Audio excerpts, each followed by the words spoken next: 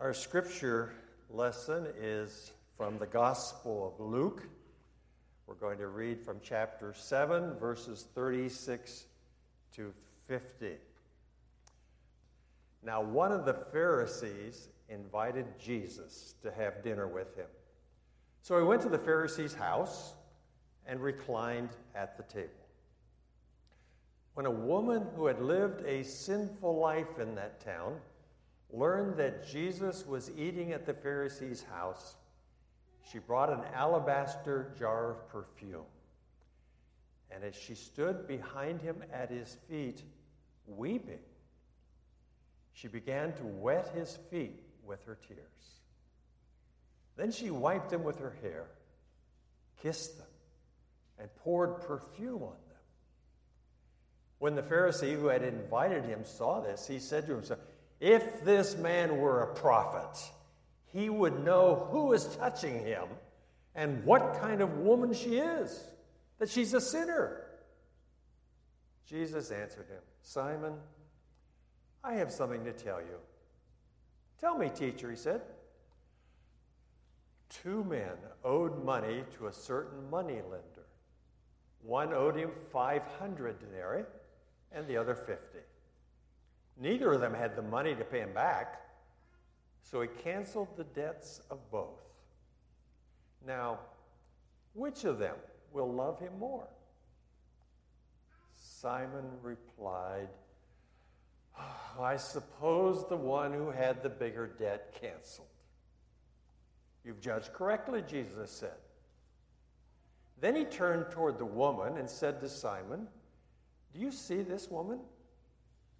I came into your house.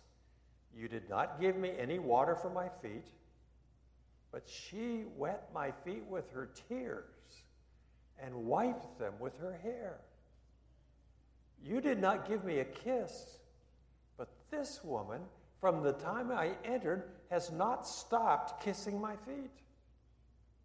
You did not put oil on my head, but she has poured perfume on my feet. Therefore, I tell you, her many sins have been forgiven, for she loved much. But he who has been forgiven little loves little." Then Jesus said to her, "Your sins are forgiven." The other guests began to say among themselves, "Who is this who even forgives sins?" Jesus said to the woman, "Your faith has saved you. Go in peace." May God add his blessing to the reading of his holy word.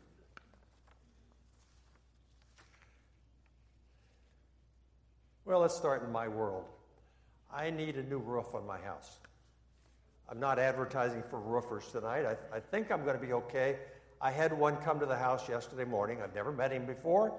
He stayed about an hour, and he did what I think roofers should do. You know, he got up on the roof, and he took pictures and all those good things, and I'm supposed to get a price later this week. But I sensed in that hour that he was just as interested in telling me his life story as he was in talking about my roof.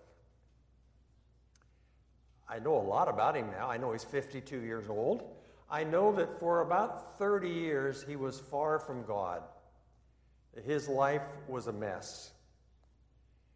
And then somehow God began to break in his life, and he's had it turned around dramatically in the last 20 years.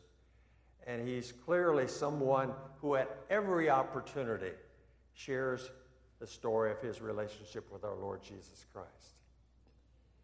Now, I was already thinking about myself. Of course, I do a lot of that because I thought about my story. In just a few days, it will be 60 years. I was 18 years old. I had been away from home for a year. I had walked away from the church. I really was far from God. And he broke into my life and turned me around. And I experienced forgiveness in relation to Jesus. But I didn't come really to tell you in detail about the roofer or about me, because there's a third person. And the third person is the one we've just read about. I want to talk with you for a few minutes about this woman and her experience with forgiveness, particularly forgiveness, but also humility and love. Let me tell you the story, though even though we've read it, it's a good story. It's a true story about real people from 2,000 years ago. And I'm going to sketch it in two scenes. And I'm going to do it backwards. We're going to do scene 2 first. Scene 2 is what's here. And then I'm going to imagine with you scene 1, because I'm convinced there was a scene 1 before this story was written. In scene 2, of course, we see that Jesus has come to town. Now, he's been around for a while. He's been very popular. In fact, he's been so popular that the religious leaders, we know them as Pharisees, the religious leaders they've noticed him. They're discussing among themselves, how should we react to him? What do we do about this new religious teacher?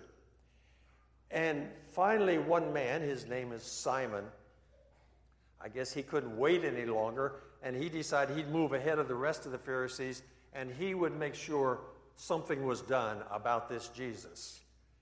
Well, he took a bold step. He invited Jesus to dinner.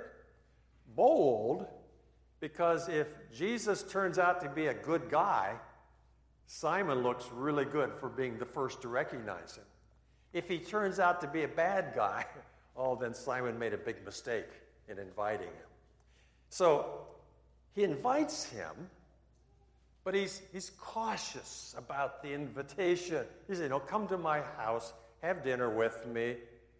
But he didn't show any of the special courtesies that you would have expected in that situation. I mean, he could have had a servant wash his feet, couldn't he? That would have surely happened in almost every instance in that setting. He could have greeted him by kissing his cheek. That was the common practice in the day. He could even have anointed his head with oil. Well, that had been customary all the way back to Psalm 23 in the Old Testament. But you notice Simon didn't do any of those things. Simon is very careful here to express curiosity without any kind of commitment to this religious leader.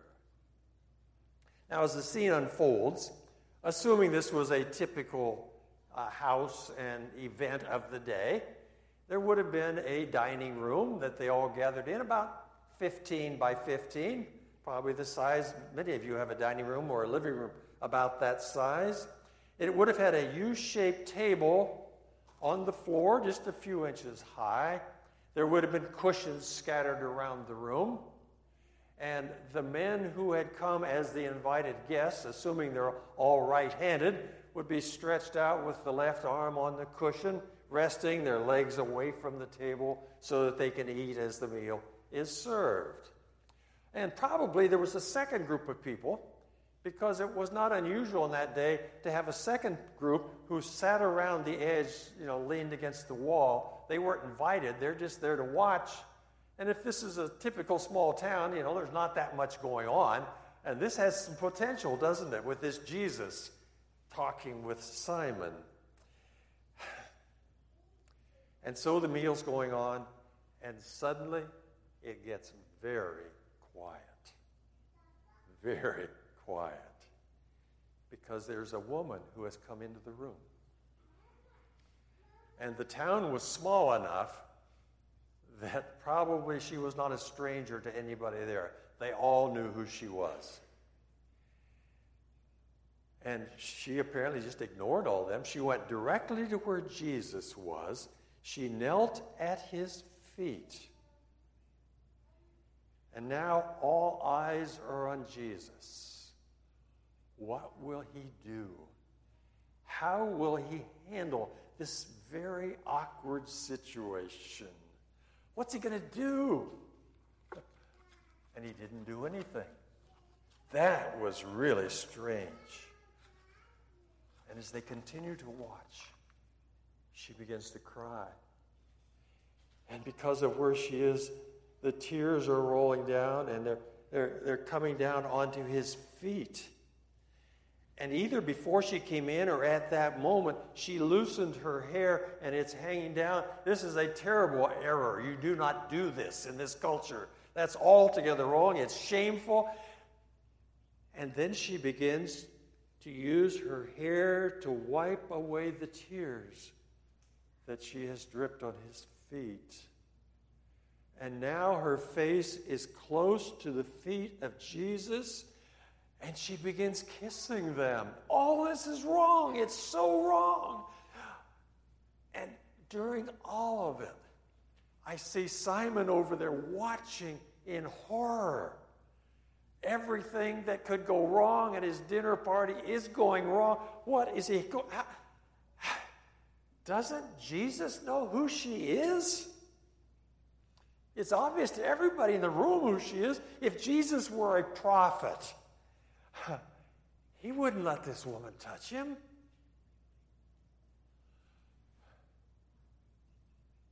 Well, it must have seemed like forever before anything else happened. And then, finally, Jesus spoke into the silence and the embarrassment of the moment. He said, Simon, I have a story to tell you. 2 men managed to get in debt. They both owed the same third man some money. The one a lot of money, and the one a little money. And frankly, they were both broke. Neither of them could pay at all. And the third man canceled both of their debts. Now, Simon, which of those would love the third man more? I doubt if Simon answered very quickly on this occasion either. You almost get the sense that when he finally does, he's pretty indifferent in the way he responds. I suppose the one with the larger debt. And as we read the scriptures, you know then that Jesus went ahead and applied the story to the situation. Now, during all this time, the woman has not said a word, and no one has said a word to the woman. She's just sort of there. And now Jesus turns to her and speaks to her and says to her, go on home. Your faith has been accepted. You are at peace with God. I've taken quite a bit of time to rehearse the story because I think it's one of the most wonderful stories in the Bible.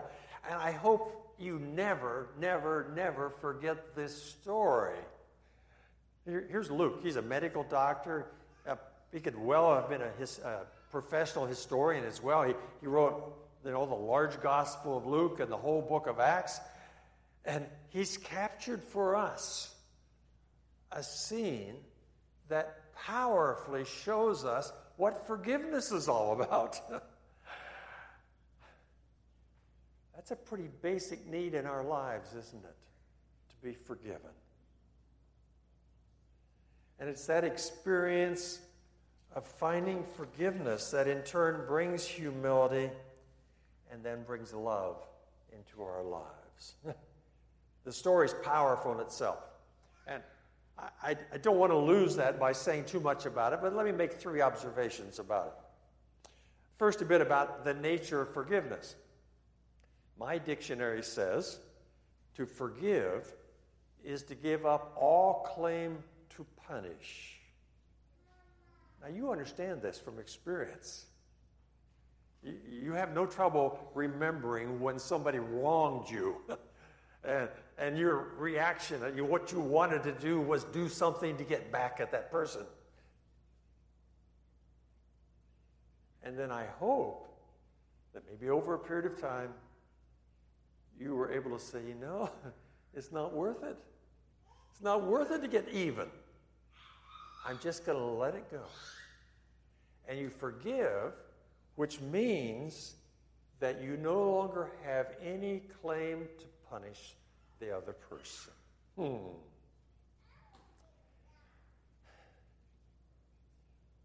Now, obviously, there had been failure. There had been failure in this woman's life. If she had any failure, there wouldn't be need for forgiveness. And in the first century, the word that was used to deal with a woman like this, the label was sinner. Sinner. I'm sure there was a snarl that went with it. And well, perhaps no one here tonight is guilty of her particular sin, but we're all guilty. Isn't that the message of the Bible? It's not that there is a particular sin that's so bad and just those who commit that sin are in trouble. No, the Bible's very clear that all have sinned and fallen short of the glory of God. And since that's true, that there's universal failure, that there's universal sin, then there's also universal need for forgiveness, which is why this story is so relevant and so important for us to hear and remember. Let me say a word about the emotional side, the feeling side. There really is no forgiveness without guilt feelings. I think it's pretty obvious this woman felt guilty. She wasn't, walking around town saying, oh, look how wonderful I am. Simon, on the other hand, apparently isn't feeling much in the way of guilt, if anything. You just don't get any sense of guilt feelings for Simon.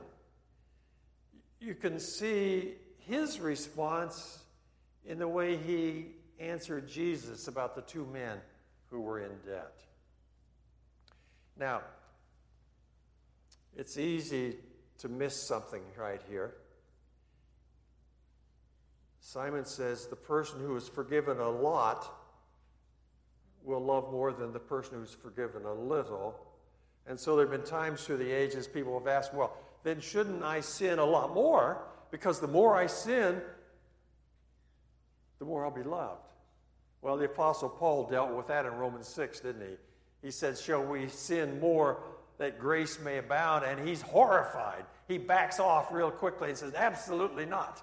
So if you thought about that in the story, erase that piece.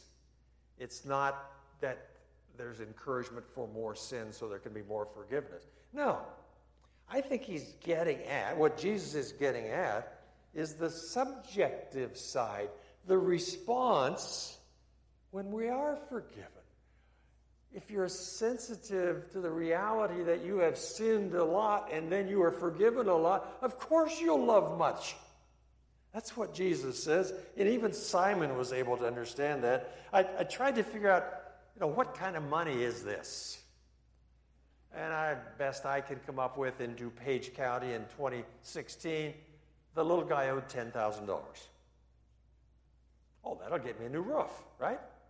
I can figure out. That's no small amount, but it's, you can deal with for $10,000. The other guy probably owed $100,000.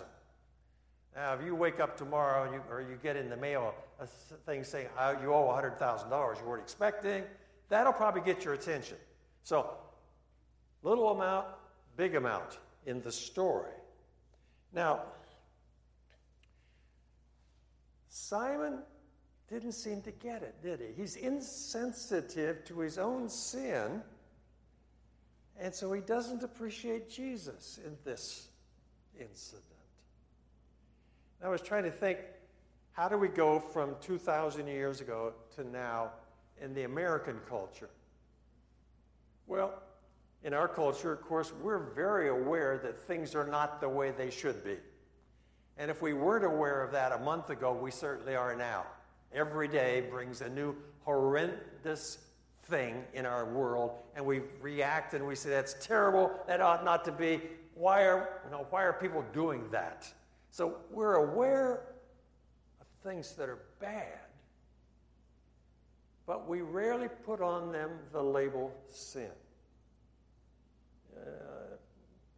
Whatever terrible things happen today, and I understand there were some, probably you won't hear the word sin connected with it.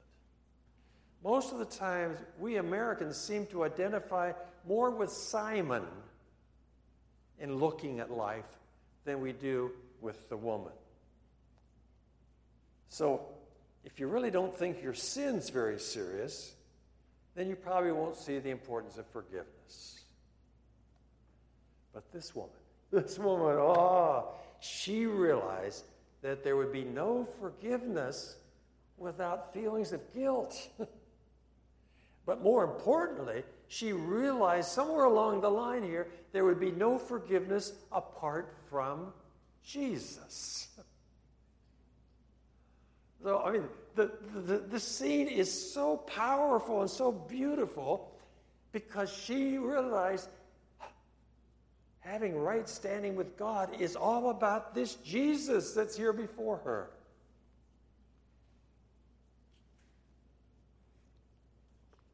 Now, I think all of the things I've set up this far is scene 2. Now, I can't prove scene 1, but I'm going to sketch it for you and see if it doesn't make sense to you. I don't think this is the first time she's heard of Jesus. She had already found forgiveness through him. What she does is somebody who's already experienced forgiveness. Perhaps she was even there that day when he said, "Come unto me, all you who are labor and are heavy laden, and I will give you rest." Somewhere along the way, she had met Jesus. She'd come to an appreciation of the nature of forgiveness. She knew it involved the taking away of her sin. She'd learned something of grace. And so each thing that happened as she initiated with Jesus is an act of gratitude, of thankfulness, of appreciation for forgiveness. Well, I could quit now, okay? And I don't want to say anything more that will cause you to forget what's happened so far, because it's all about forgiveness in this passage. But let me say a little bit about humility. The response of this woman helps us see that there is indeed a relationship between forgiveness and humility. My dictionary says humility is the absence of pride or self-assertion. Wow. That captures this woman, doesn't it? The absence of pride or self-assertion. You can see the attitude of humility in her behavior in this occasion. She took the position of a servant. Washing feet is a servant's role. And then she used her hair, her glory, which was even more humbling. I don't think she would have done that before. I don't think until she had an encounter with Jesus that she would have used her hair the way she did with his feet. Only the experience of forgiveness would make her willing to humiliate herself before that hostile crowd. You say, well, but this is not the only time in the Gospels something like this happened. No, it did. It happened again a couple years later, didn't it? That time it was Mary of Bethany. Remember Mary and Martha and her brother Lazarus. Mary did the same thing, but she did it in the friendly atmosphere of her own home. She had it with people around her who loved her, altogether different than this one. Martha had once complained about the attitude of Mary, but now Mary has an attitude of a servant, and she's willing to humble herself before Jesus. Actually, this thing happened a third time, didn't it? Remember the night before Jesus died? No servant to wash the feet, and he takes the basin, and he takes the role of the servant.